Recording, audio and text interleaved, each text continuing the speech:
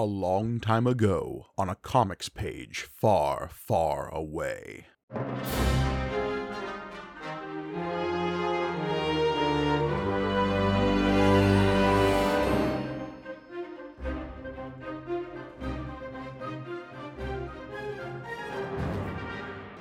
Greetings and welcome to May the Panel Be With You, the Star Wars comic book show brought to you by the Punch Up Entertainment Network. I am your humble host, Mike Gargoni, and joining me, as always, the CYBERVISION to my corporate imperial baron, it's John Campbell. Oh man, we're getting all kinds of stuff in here. Hello everybody. Yes man, finally CYBERVISION comes to Star Wars. We've all been waiting. John, it's because without you, I couldn't see. Oh, well now.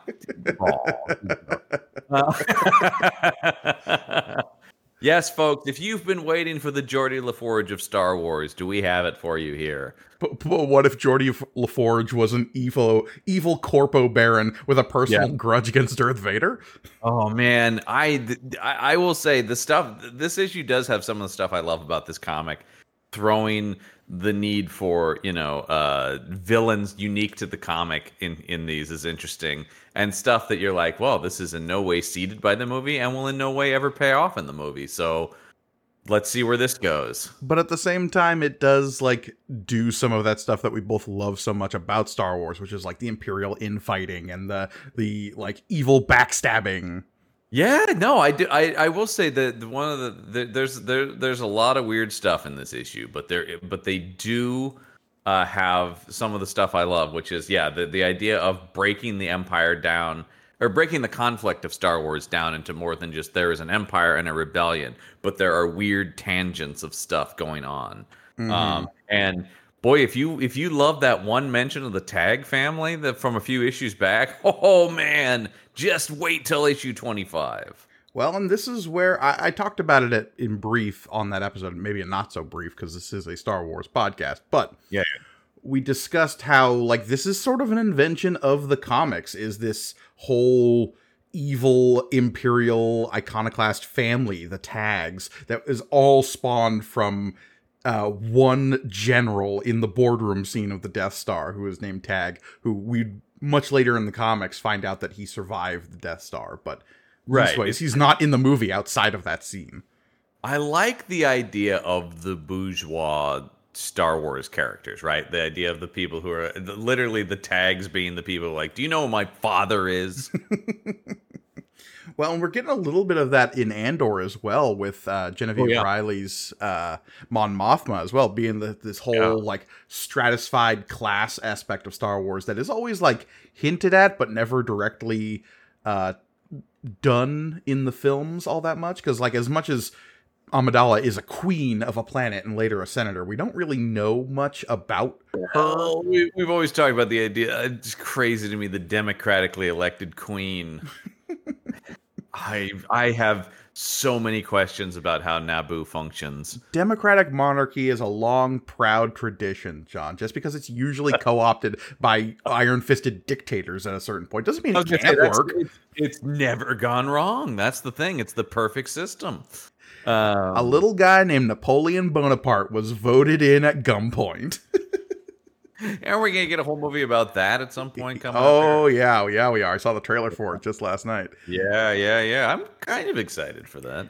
Hey, I love me a good historical epic, and if Ridley Scott wants to take me on that journey in a, what is he saying, 4.5 hour film, then great. It's something like that, yeah, who knows? I mean, we'll see how good they get down to. But anyway, let's start in on this issue, because we are covering Star Wars number 25, starting in 1977, but this particular issue was released in July of 1979. We're in that we're less than a year out now from Empire. It's coming. It's coming, and boy, does this issue look worse in the comparison.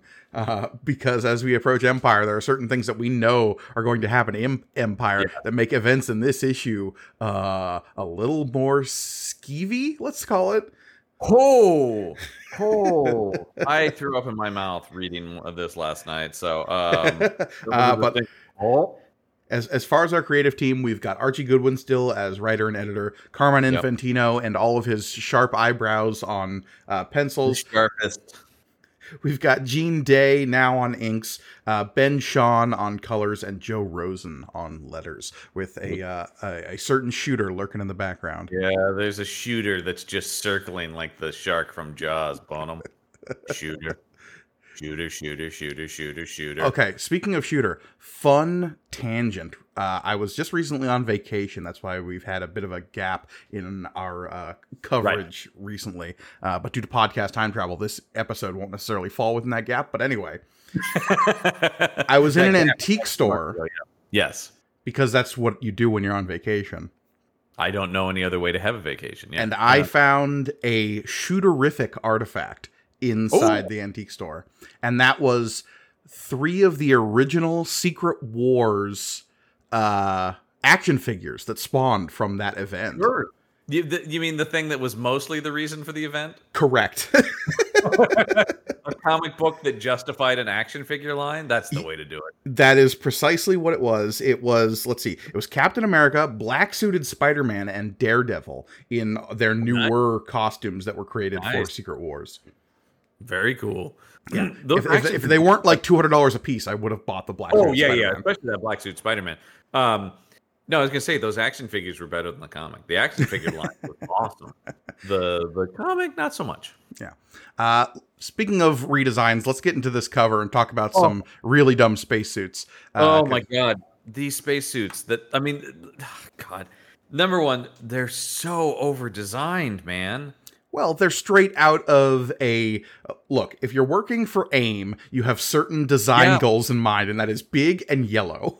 Yes. No, it's a very Marvel design. We've talked about this before on the show, that there are these moments in this comic where like Star Wars collides with Marvel. Like left to their own devices, they will remind you how much of a Marvel comic it is, right? With like, oh, look at this. This is a Marvel-y thing. It's not at all a Star Wars thing. And these are very much AIM spacesuits. And not only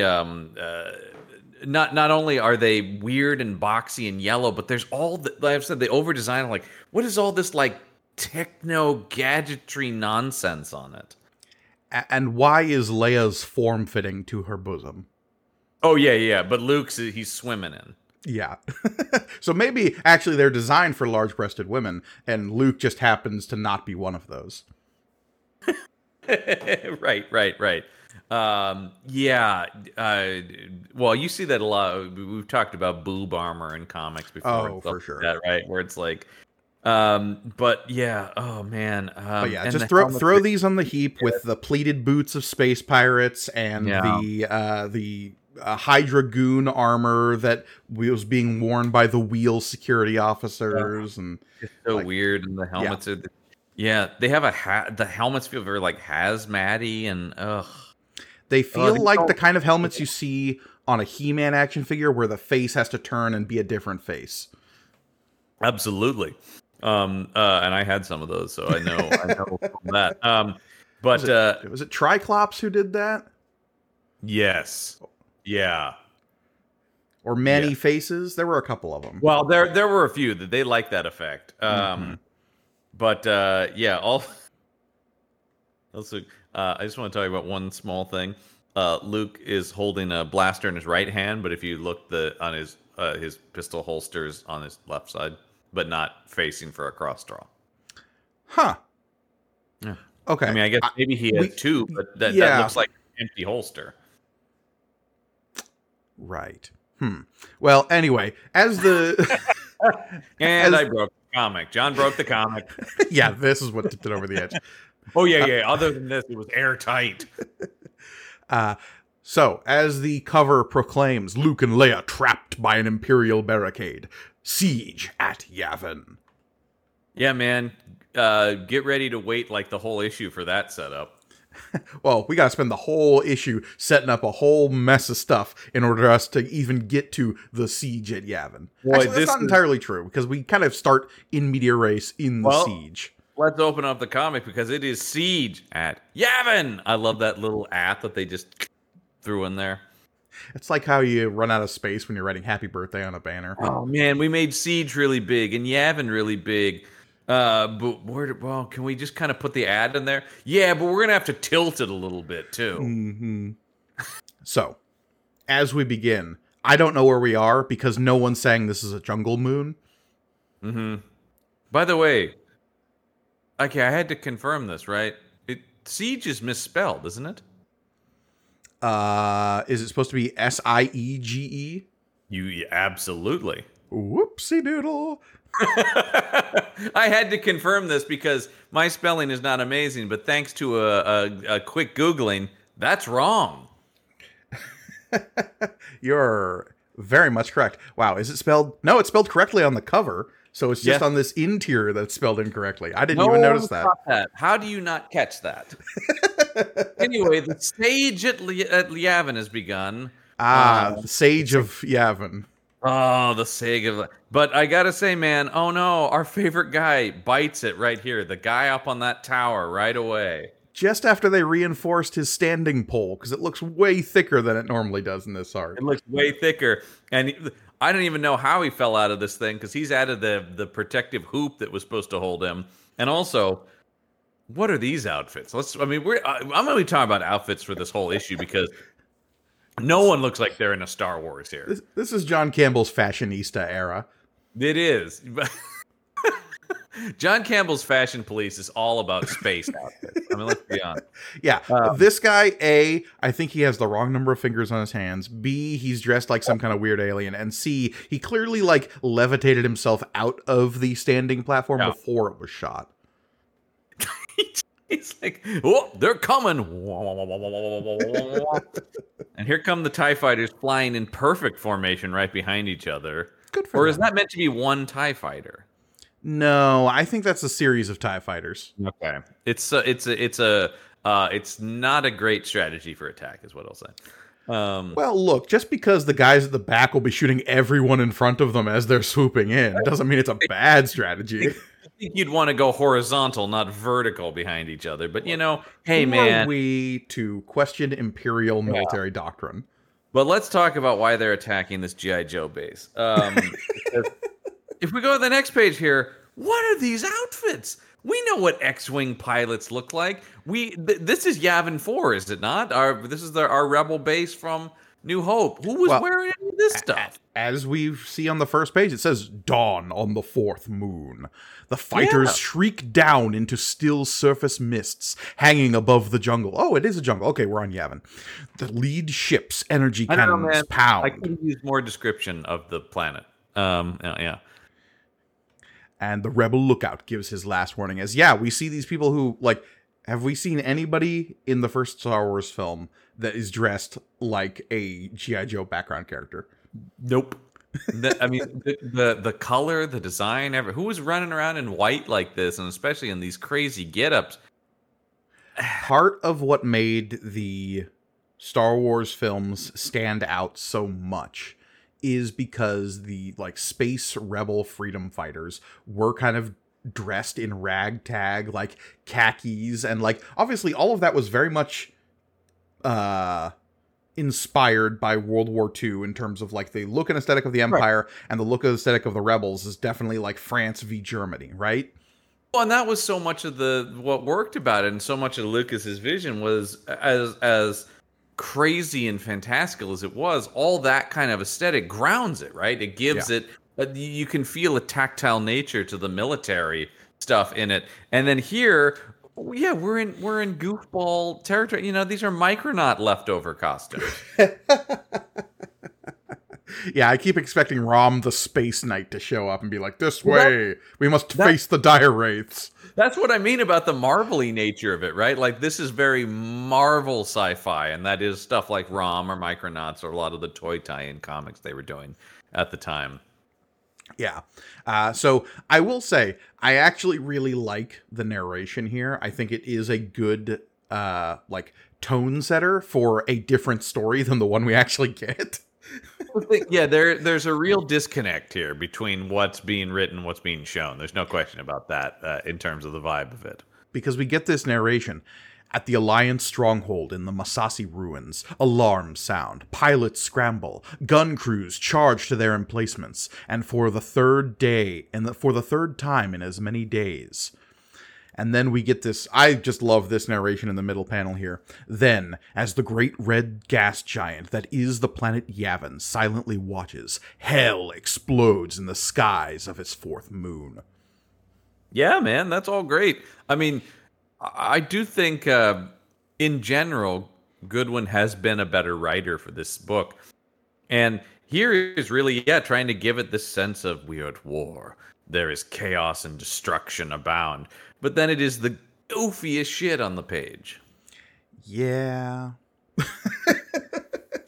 mean, it finally ends as it has before, with the enemy in swift retreat. But at a price. Always at a terrible price. So yeah, and clearly the overdrawn once again. Infantino's got to cool it on the line work. That is so over designed. That X-wing. Look at all that. Now, is that Infantino or is that the inker? Good point. It could be the two of them. Now, to be fair, they are co-credited as artists. So Gene Day. So somewhere between the two of them, there's so much line work on these things. Well, and we better strap in because Gene Day is going to be with us for quite some time on this book. Just letting you know that right now. Oh, sure. Yeah. Well, let's turn the page here and see. God damn, a way more badass Dodonna than I remember from the movie. This is Dodonna the White. He has died and come back at the turn of the tide. This is an upgrade, man. Look at him going, oh, yeah. I got myself a robe. He looks like he's about to deliver a sermon on the Mount.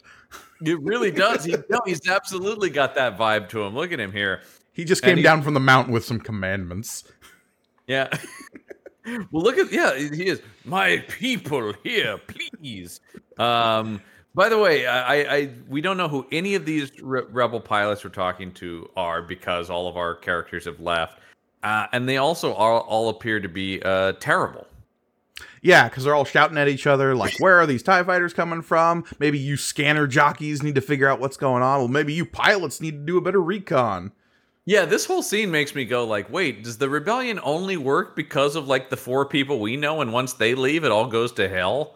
Yes. Like, without Han, Luke, and Leia, they're hopeless.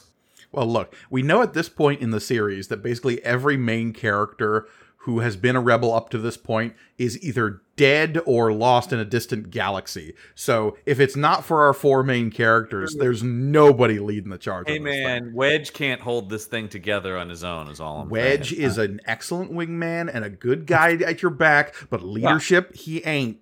No. He's a maverick, you know? You don't put Maverick in charge of the Air Force. Well, it worked in that one movie. Maverick? Yeah. That's the one. So yeah, basically they're going like because the whole impetus of this and is often even the case still obviously in the comics set in this time is we need to get off Yavin because everybody knows where we are, so this is not really helping us. Right, and this is something that's also been recovered in the Marvel Star Wars comics that came out more recently. It makes sense because basically we're going from the Yavin base to Echo base on Hoth, right? Yeah, eventually. Yeah, I mean that's we know that's where that ends up, but here it's everybody is looking around for it. So what are Luke and Leia doing? Well, they're meeting a sleazy used spaceship salesman. With one of my favorite Star Wars names I've read in quite some time. Jorman Thode. Jorman Thode. Yeah. Yeah.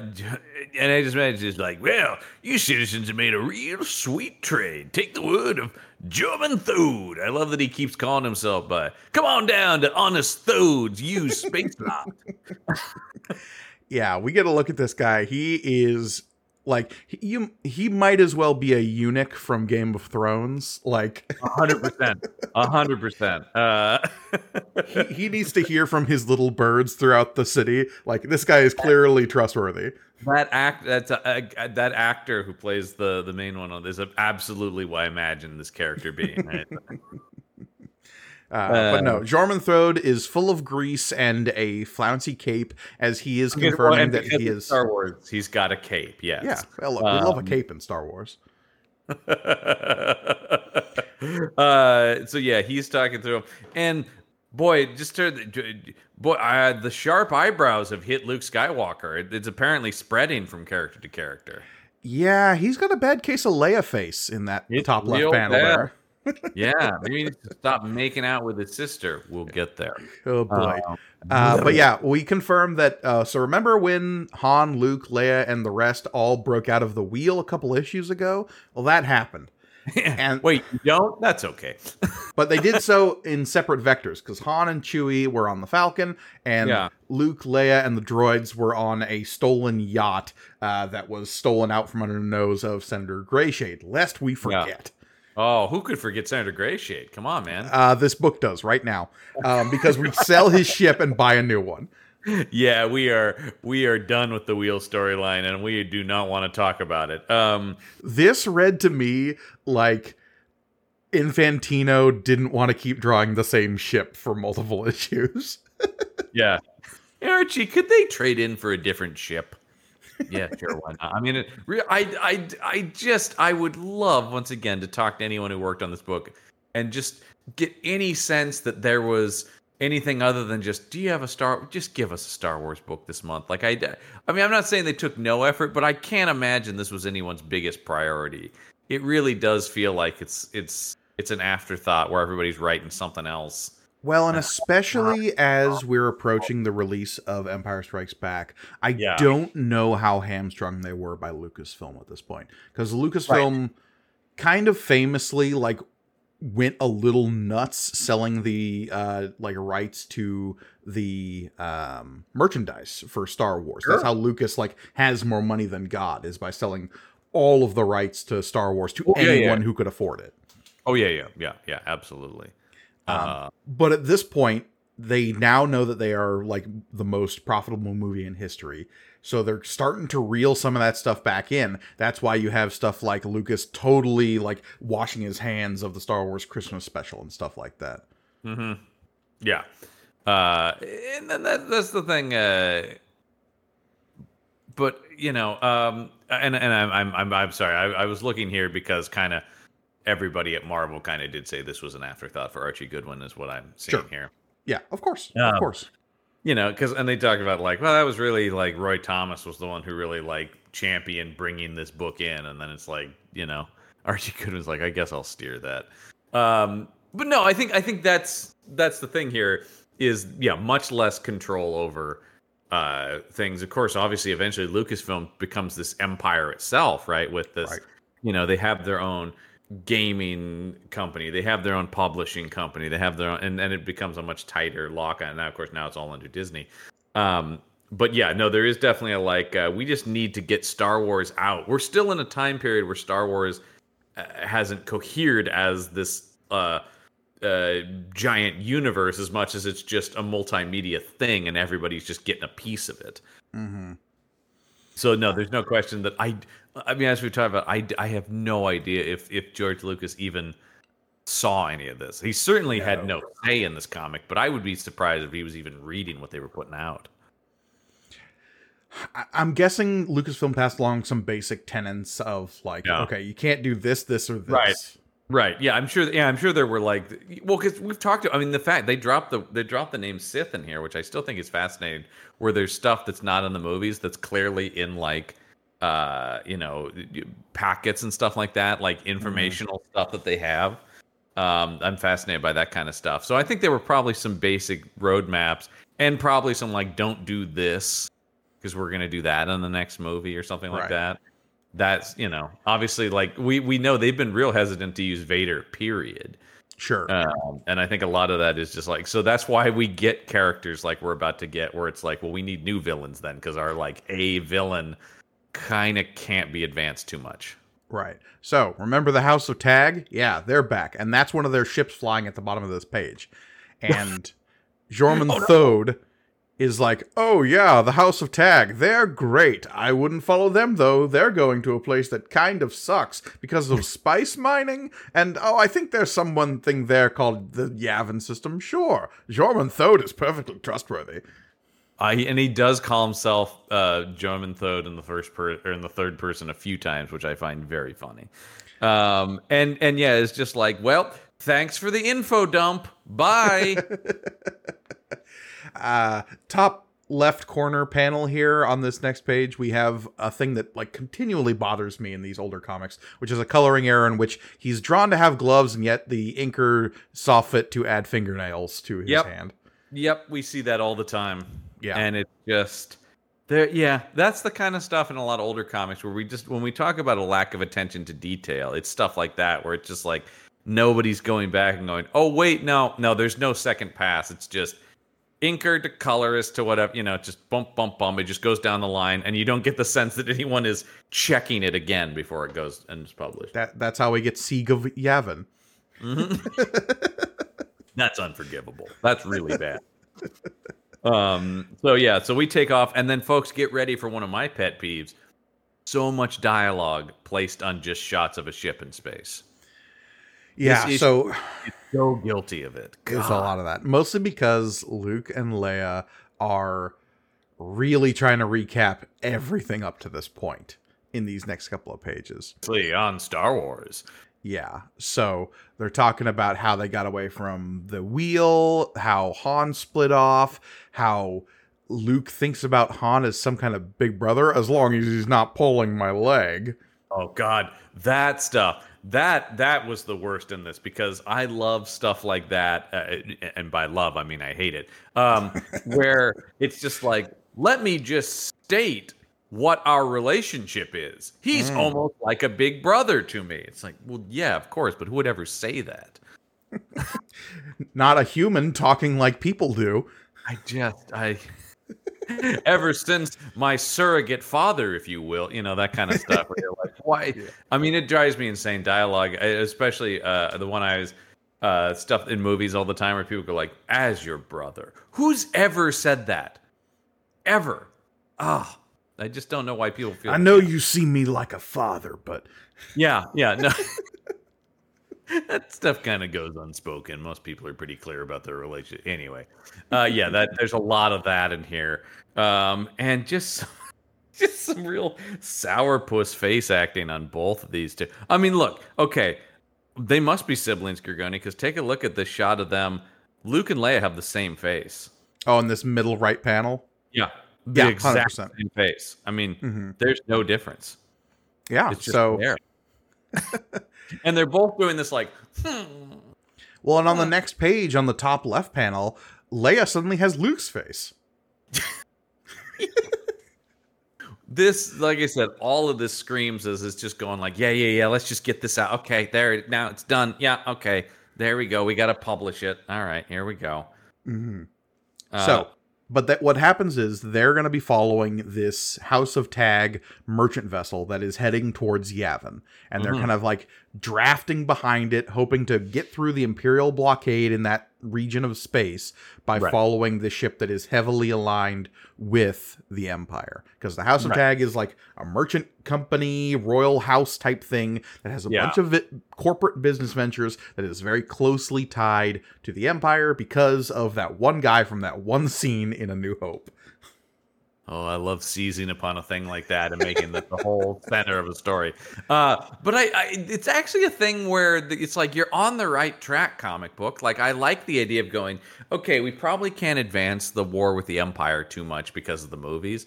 So getting into this weird side villain, that is the House of Tagge could have been, I think a better writer would have made that like the crux of this, going like, okay, here's the side story. We're going to battle something connected to the Empire, but isn't the Empire itself, and leave that to the movies. One of the more recent runs of Dr. Aphra has the House of Tagge being the central antagonists of the whole book series. And I think they make for a very compelling, like, evil royal family dynamic. Like, and that's an old trope going back to like, oh, the Borgias? Yeah, they sucked. Well, that's it exactly. But that's the thing that's interesting about this comic, and really does indicate what we've been saying the whole time. It's just nobody's paying attention. It's like, you guys actually are on to something interesting here, but you don't seem to realize it. Like, they don't realize how interesting an idea they've created. Monkeys and typewriters. I know, it's exactly that. And it's so interesting, of course, that the Dr. Aphra comic now is going, let's really dig into that, and it is really good stuff. Yeah. So Leia basically lays out that, like, look, there's clearly no spice out here. This is all an Imperial ploy. We're going to sneak in here and break the blockade. She proposes this theory on this next page that, like, but what if the Empire's actually trying to cover up everything because they're afraid? And so she's putting down this thing that actually later Star Wars media has really seized upon, and that is that in the aftermath of the first Death Star's destruction, the galaxy kind of stood up and was like, oh, the Empire got a bloody nose. Right. Maybe there's something to this rebellion. And that's a cool idea, once again. But here, it's just sort of jammed in here. And also, boy, there's so much of this issue is just the two of them talking theories in the cockpit of the ship. And that's just not very interesting. There's so much just these two going, well, could be this. No, that's interesting that you would say that, because I think you're just like, oh, thrill at the space adventure of two people wondering what the machinations of other people could be. Well, look, and there's a place for that in Star Wars. One of the more recent Star Wars books that I really, really enjoyed was Claudia Gray's Bloodline.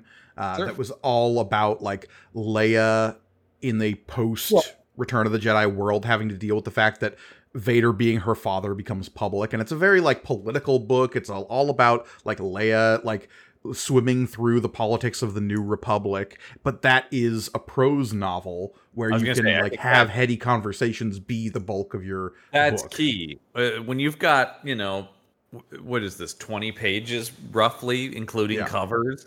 Like, this is a lot of time to just be... the thing that reading this last night, I just kept going like, man, this is all set up for future stuff. Like, there's so little happens in this issue specifically. And I just always putting myself in, like, if I'm picking this up from the newsstand at the time, well, I want my 25. Like, that was worth my quarter? There's barely any story in here. But it is, like, Leia talking about something that the movie doesn't really address, and it's something that I'm sure a lot of fans were thinking about, and we don't quite have the flood of expanded universe stories happening right now. It's true, and I think the content is fine. It's more in presentation, like 3 pages of two people just talking in the cockpit of a ship. But let's get to where this thing gets crazy, because it's time to meet our friend Tagge.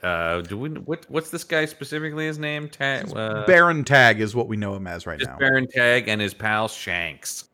Yeah. So we cut to a guy with the wildest looking pair of glasses I think I've ever seen. Well, it's another thing once again where you go like, okay, he's got CYBERVISION, right? Was it the CYBERVISION, Cyber Eyes? He calls it CYBERVISION later, yeah. CYBERVISION, okay. That's fine. That idea of a Star Wars character who is blind but has tech that allows him to see. That's fine. Then it is the goofiest 70s Marvel comic looking glasses. Oh, so, once again. For those not joining us on YouTube that can actually see this here as we're talking about it, it is a pair of rectangular spectacles that cover from, like, above the eyebrow down to about, like, where his nose and cheek, like, that plane there. Yeah. And they are these big... We'll make sure this is on our Instagram, too. We'll make sure to handle this guy. These big spiky things coming out to either side of the glasses. But then the glasses themselves kind of come down to a pair of lenses in the center of those rectangles that, like, kind of protrude. Yeah, and, like, come out. There's a little bit of a binocular kind of vibe to it as well. Yeah. It's a lot going on. The spiky parts of it are really what gets me. Why does it have spiky points? And what is that doing? What really doesn't help is that he has a Mr. Sinister-esque Widow's Peak and Soul Patch that really, like, both are pointing towards the center of his face where these glasses are. It's so weird, and just everything. There's just too much going on with this guy. Yeah, like so much. Like, Now that I've said Mr. Sinister, I can't not see that, especially in this Mr. Sinister. This first panel where it's all kind of like black and white because the colors are being futzed with, because we come in as he is having a lightsaber duel. Yeah. But he is neither Jedi nor Sith, as he makes that very clear, and he thinks lightsabers are kind of lame. And the only reason he's practicing with this one against his main man Shanks is because the reason he wears these goofy ass glasses, his CYBERVISION, is because he was blinded by Darth Vader's own lightsaber. Yeah, which that's kind of cool, actually. So at some point, this guy pissed off Vader enough that Vader like slashed at his face and blinded him, but didn't piss off Vader so much that Vader just outright killed him. No. I mean, are we supposed to think it's, once again, especially if we're only taking Vader from New Hope, then I guess the idea being probably that he like wanted to kill this guy and they're like, don't do it. So he's just like, I'm just going to, here's what I can do. Fuck you can't see now. The only offense I could think of that was like right at that median level was that at some point Baron Tagge here scuffed Vader's Jordans. That's the only thing I can think of. Fuck. These were mint, man. I know they were for display purposes only.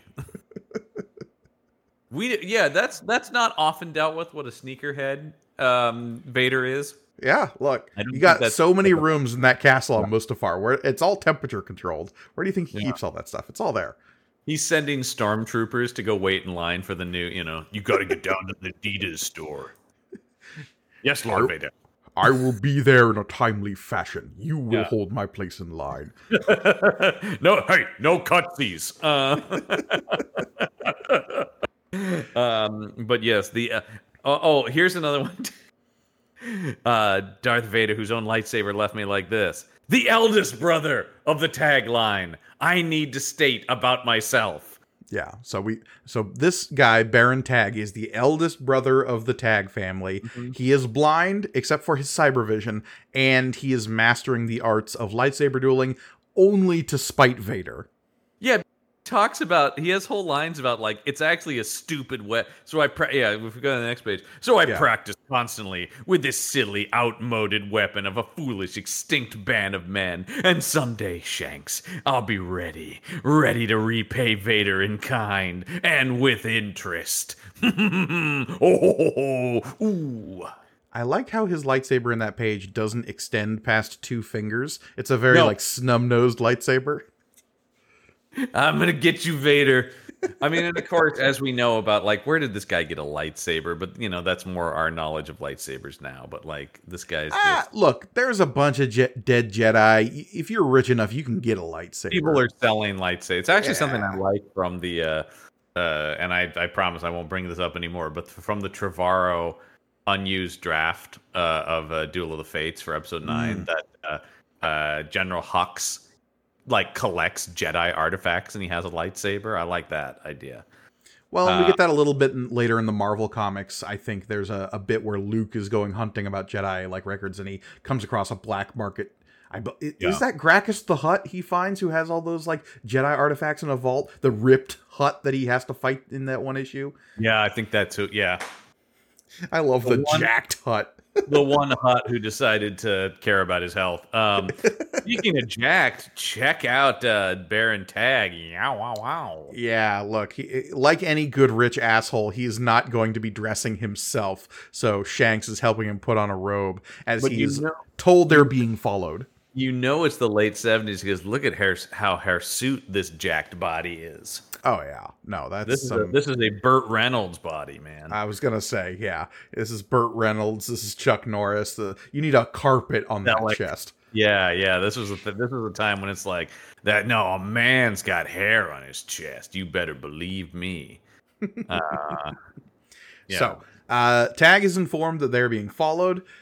He is like, well, that is highly daring, if not entirely stupid and risky. They're clearly trying to get through the blockade. This Baron Tagge showing some incredible foresight here, as he is like, well, fuck these people, let's lay some mines. And lay the mines they do. Here come the mines. I love a good space mine. Space mines are one of my favorite kinds of mines. I'd have to say on the list of mines, yeah, I like a space mine. I like a sea mine as well. Those are very fun. Yeah.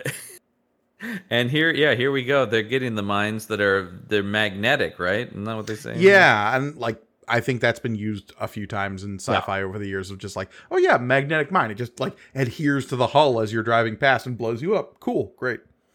Well, it's bad news for Luke and Leia as they fly through here. They're magnetically charged, Luke. They'll be drawn to our whole plating. There we go. Yeah, Luke and Leia have switched faces again in that middle panel. They're just it's ever swapping of faces until they mash their faces together later. Yep. Cool. So what? They're flying through. Yeah, now Luke has taken manual control of the ship. Mm-hmm. Because they're trying to shoot their way through, but it's not really working. Yeah. R2's literally putting out fires in the engine room. I need to talk about Leia on the middle left panel, though. Yeah. Gotcha. She's got the classic hair buns. Oh, yeah. What the fuck is going on with the stuff on her hair buns? Okay. She appears to have hair buns over her ears and then has put headphones on the hair buns. So she's out like... Okay. So she wouldn't... Right? Because you can see where the comes down. They're wearing the headsets. Yeah, okay. So they're wearing the headsets so they can talk to each other while she's in the rear guns and he's in the fore guns. Right. But she has placed the headphones in such a way that they are perfectly like smooshed in the center of her hair buns. Correct. Okay. That's... I thought she had suddenly become a cyborg for no reason. Oh, that would have been great. She and Lobot were hanging out. And, but okay, I guess what you're saying makes sense. Well, I mean, it makes a modicum of sense. I don't know why anyone would do that. Because you have your hair a certain way. You just place if they're the big like canned headphones, you just put them over your hair. I've seen people do that. I think that's what. Well, yeah. I mean, obviously, I don't see a lot of people running around with extreme enough hair buns that this is happening a lot. That's true. I'm just curious how well she can actually hear what Luke is saying. Oh, I think that's a big problem. Yeah, I mean, I'm not sure that this ship is going to have a great sound system to begin with. You don't think Jorman Thode hooked this thing up with some dope ass subs? This has got 5.1 surround sound, baby. You roll up in one of Jorman Thode's ships, that shit be bumpin'. Yeah, that's right. Hear that subwoofer I put in? Jorman Thode. Pump the jams. Pump them up. Oh, my God. Jorman Thode. Look, Jorman Thode will hook you up with the aftermarket mods. That's all I'm saying. Look, I'm just saying, I can cut you a deal, all right? I know a guy. My cousin is actually sound design. Jimmy Thode really knows his way around the speaker system. Something fell off the back of a starship, if you know what I mean. Let's call them gently used. All right. So, Luke gives himself over to the Force. Yeah, I guess. Yeah, here we go. But the boy from Tatooine no longer hears. His mind is divorced from conscious thought. He is one with the machine. He controls, acting by what he senses and what he feels. The tiny ship dances in response, twisting, altering directions with eye-blink swiftness. I guess that's using the Force. Yeah, I mean, that kind of describes also the way they talked about Anakin driving pods in episode 1, so that tracks to me. Like, becoming one with the, extending your mind to be part of the machine. Sure. Mm-hmm. I just wish Speaking of becoming one, bottom of this page, look. I see it. I mean, it is a full-on, we've had some pecs, we've had some things. This is a full-on open mouth. They are, in the 80s parlance, Gergoni, sucking face. They smooching good. I don't know how else to say it. Yep. Yeah, it's not great. Look, we have to put the context on this of they had no idea, and neither did George Lucas, that Luke and Leia were brother and sister at this point. I will never, you hear me, never will I believe that George Lucas had any of this figured out, because there's tons and tons and tons of evidence that he didn't. Right. And yeah, no, exactly. But still, I'm not. It's not a shot against them. It's just, boy, the instinctive reaction is, oh, yeah. The context we have now in hindsight, this last panel here is. We talk about even 3PO seems to know something because he's trying to break it up. Check that out. R2 100% knows what's up, and he isn't saying shit. Wow, wow, yeah. But R2 is also busy trying to save the ship that is still burning. Yeah, but here we go. While they were making out and committing incest, the ship is now drifting towards Yavin's gravitational field. Now, this is a question I have you about. Okay, so we're familiar, of course, with the Rebel base on Yavin 4, the fourth moon of Yavin. Correct. This comic gets a lot more into the gaseous giant planet that is Yavin. How much do we know about Yavin itself? Because I got to say, this is the first time I've ever really thought about Yavin as opposed to the moons of Yavin. Yeah, and look, there's some disambiguation that needs to happen because we start talking Star Wars planets, and like Endor, technically a moon of also a gas giant. Right. Yavin, there's some conflation that is done between the moon Yavin 4 and Yavin, the like planetary system that we find ourselves in. Because I was going to say, it's interesting that a lot of those Star Wars planets are moons of other places, right? Like, so, if you will grant me for a moment, just straight up reading from Wikipedia here. Of course.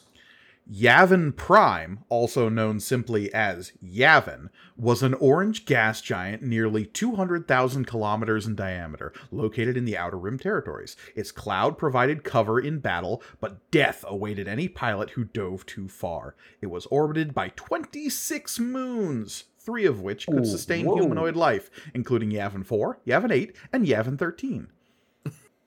Who could forget the Battle of Yavin 13? So, the primary hyperlane used to reach Yavin was the Hydean Way. I don't know if you're familiar with the Hydean Way, John. Only in that it's a thing. Okay, yeah. It's one of the big hyperspace lanes. I've heard it mentioned, yes, of course. I mean, I can kind of figure out through context what it is. Sure. But yeah, that is what we know about Yavin. There's more to it. If you want, go to Wikipedia and look. You start getting into the non-canon section of what is up with Yavin, and we'll be here all day. I was gonna say, I mean, you get into anything, you can go down a huge rabbit hole in Wikipedia. Are you kidding me? Good Lord. You know, I've been there with Memory Alpha too, the Star Trek one. Jesus. Oh yeah. Oh boy, yeah. You look up one thing, you're like, what was the deal with that? And the next thing you know, 4 hours have passed. But anyway, so we find out that Yavin, this gas giant, is where the House of Tagge ship is headed, and that's weird because it is a gas giant that you shouldn't be able to land on it. And they can't signal for help because this is, as they talk about, this planet is like one huge natural jamming device. Which makes sense for the Rebel base to be located near this planet so that they could cover their tracks, right? Mm-hmm. Yep. And they're like, what are these Tagge guys up to, though? Right. So on this next page, we have them getting into their goofy-ass spacesuits, and rather than following casually at a distance in their spaceship... Let me talk about, though, just as Leia's getting her spacesuit, and she's talking about, I'm going outside, just smiling, the single worst drawing I've ever seen of Luke Skywalker. Oh, with him popping around the corner like a fucking gremlin going, not without me! Yeah. It's me, Luke Skywalker! Luke Skywalker suddenly becomes Leprechaun from the Leprechaun movies. It really has that. I'm like, that's if I'm writing this book, I get that page and I'm going, that's a start again. We're scrapping the whole thing. And you're starting from scratch on that one. Because are you kidding me? Do it over. That's the hero of our franchise, folks. I am a Jedi. All right, so yes, they go out in their goofy ass spacesuits. Sorry, I just had to bring that up because that's no, it's fair. It's a bad drawing of Luke. Yeah, they leap out of their spaceship and land on the moon below them, and then they traverse the entire surface of the moon in a matter of minutes. Yep. Also, wouldn't it be? I know Luke wants to be a little scamp, but. Wouldn't it be the smarter play to have one of them operating the controls of the ship? 3PO's back there. It's fine. Yeah, the great pilot that is C-3PO. Fine. R2-D2's back there. It's fine. Yeah, actually, I do give it to the astromech. And then you want to talk about some outfits. Ooh, what Tagge and Shanks are wearing here. Yeah. They are going full Doctor Doom here for some reason. Full Doctor Doom. They've just obviously been at the gym because they have their weightlifting belts on still. And Tagge, though, is a little bit fancier because he's got a red cape and he's got look at those flared out boots. Ooh. Flared out space boots are one of the dumbest and one of my most favorite things in comic books. It's like they serve no purpose other than pure aesthetic, and I am here for it. Yes. No, it is all about, I mean, and it is so specifically this era that I think of with these kind of boots, right? Where it's just like everything. I mean, it's the same thing with the spikes on the glasses. That's what I love about 70s comics, right? Where everything is just like, we need just a little bit more to every design. There's just... Go read any issue of the X-Men featuring the Space Jammers from this era. Oh, God, they're my favorites. They are. It is the most, and what I love is because that's where the vision of them started. If you still see them in comics, they still carry a lot of that disco aesthetic. Like, I love where stuff is just, it carries the era it was created in because that's now what the design is. Cyclops' dad will never not be a 70s porn stash wearing space pirate. Corsair! And his weird skunk woman girlfriend. What's her name? Hepzibah? Something like that? I think that's right, yeah. Yeah, but oh God, I love it so much. And we've talked about Star Wars has some of that too, where it's like you will never escape that was created in the late 70s. It's always just going to carry some of that forward, no matter what, because that's just where it was born, and I think that's great. So yeah. Anyway, we get a little bit of dialogue here between Shanks and Tagge. Tagge saying like, "Look, Vader, he's super concerned with finding the person who blew up the Death Star and Tarkin's folly.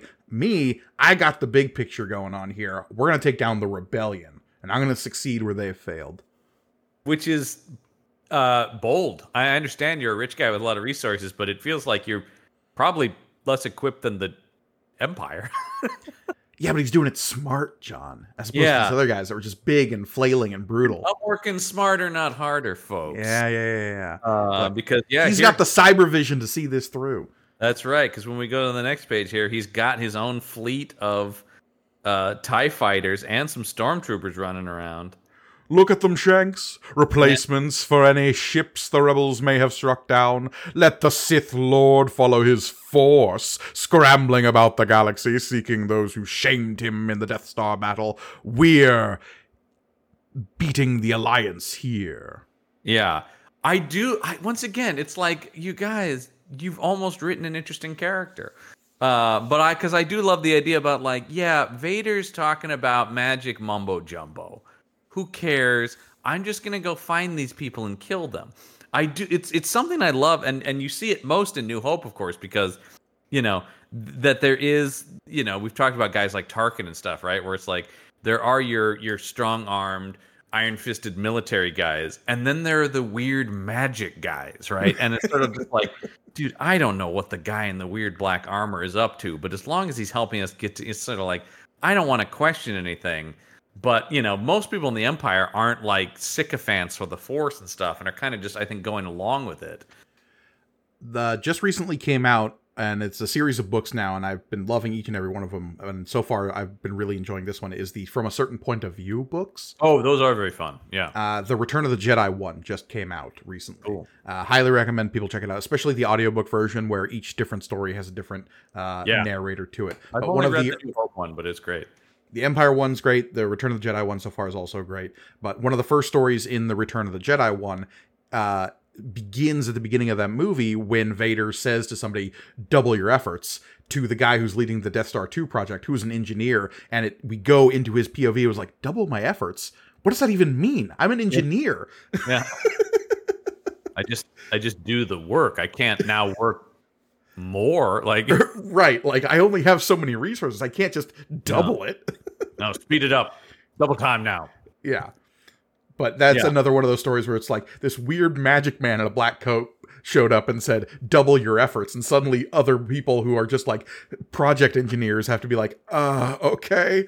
The vast majority of people in Star Wars have never seen the Force at work, really, So it's mostly stories. Like, I mean, one thing I love was it Vader Dark Visions, that comic about that? You got to figure that's probably what it's like. Most of what people know about Vader is like stuff people claim to have seen, and so you would be like, well, that can't.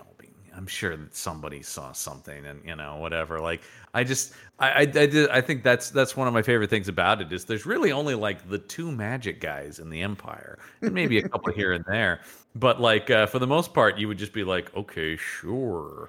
And most people don't even know that the Emperor is one of the magic guys, right? No, it's just sort of like there's Vader and so the idea that here's a guy going like, sure, whatever, magic, yeah, great, okay, I just want to stomp out the rebellion. Yeah. And look sick in this cape.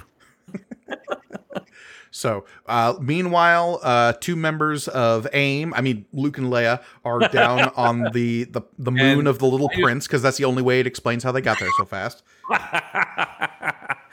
I want to talk about, not only does Leia have boob armor here, but where that's sitting on her chest is not where human breasts would be. Look, just because hers are growing out of her clavicle doesn't mean that we should be judgmental. And somehow moving up. Look at that. They zero gravity, John. It's I know. Zero gravity. Yeah, that's right. That's how much we thought about this. God damn it. Human anatomy, not Infantino's strong suit. Oh, Lord, no. We've talked. Oh, God, no.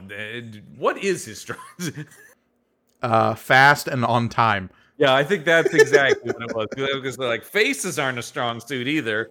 He's pretty limited on the monster design, as we've talked about. So anyway, they're watching as these TIE fighters are flying into Yavin, and they're like, "What the hell's going on?" Yeah, but then they talk about G.I. Joe. They witness that the Empire apparently has a weather control machine. Yeah, well, guess why not, man? And they're like, "Well, that." Luke, the Empire's got something in there that creates those storms.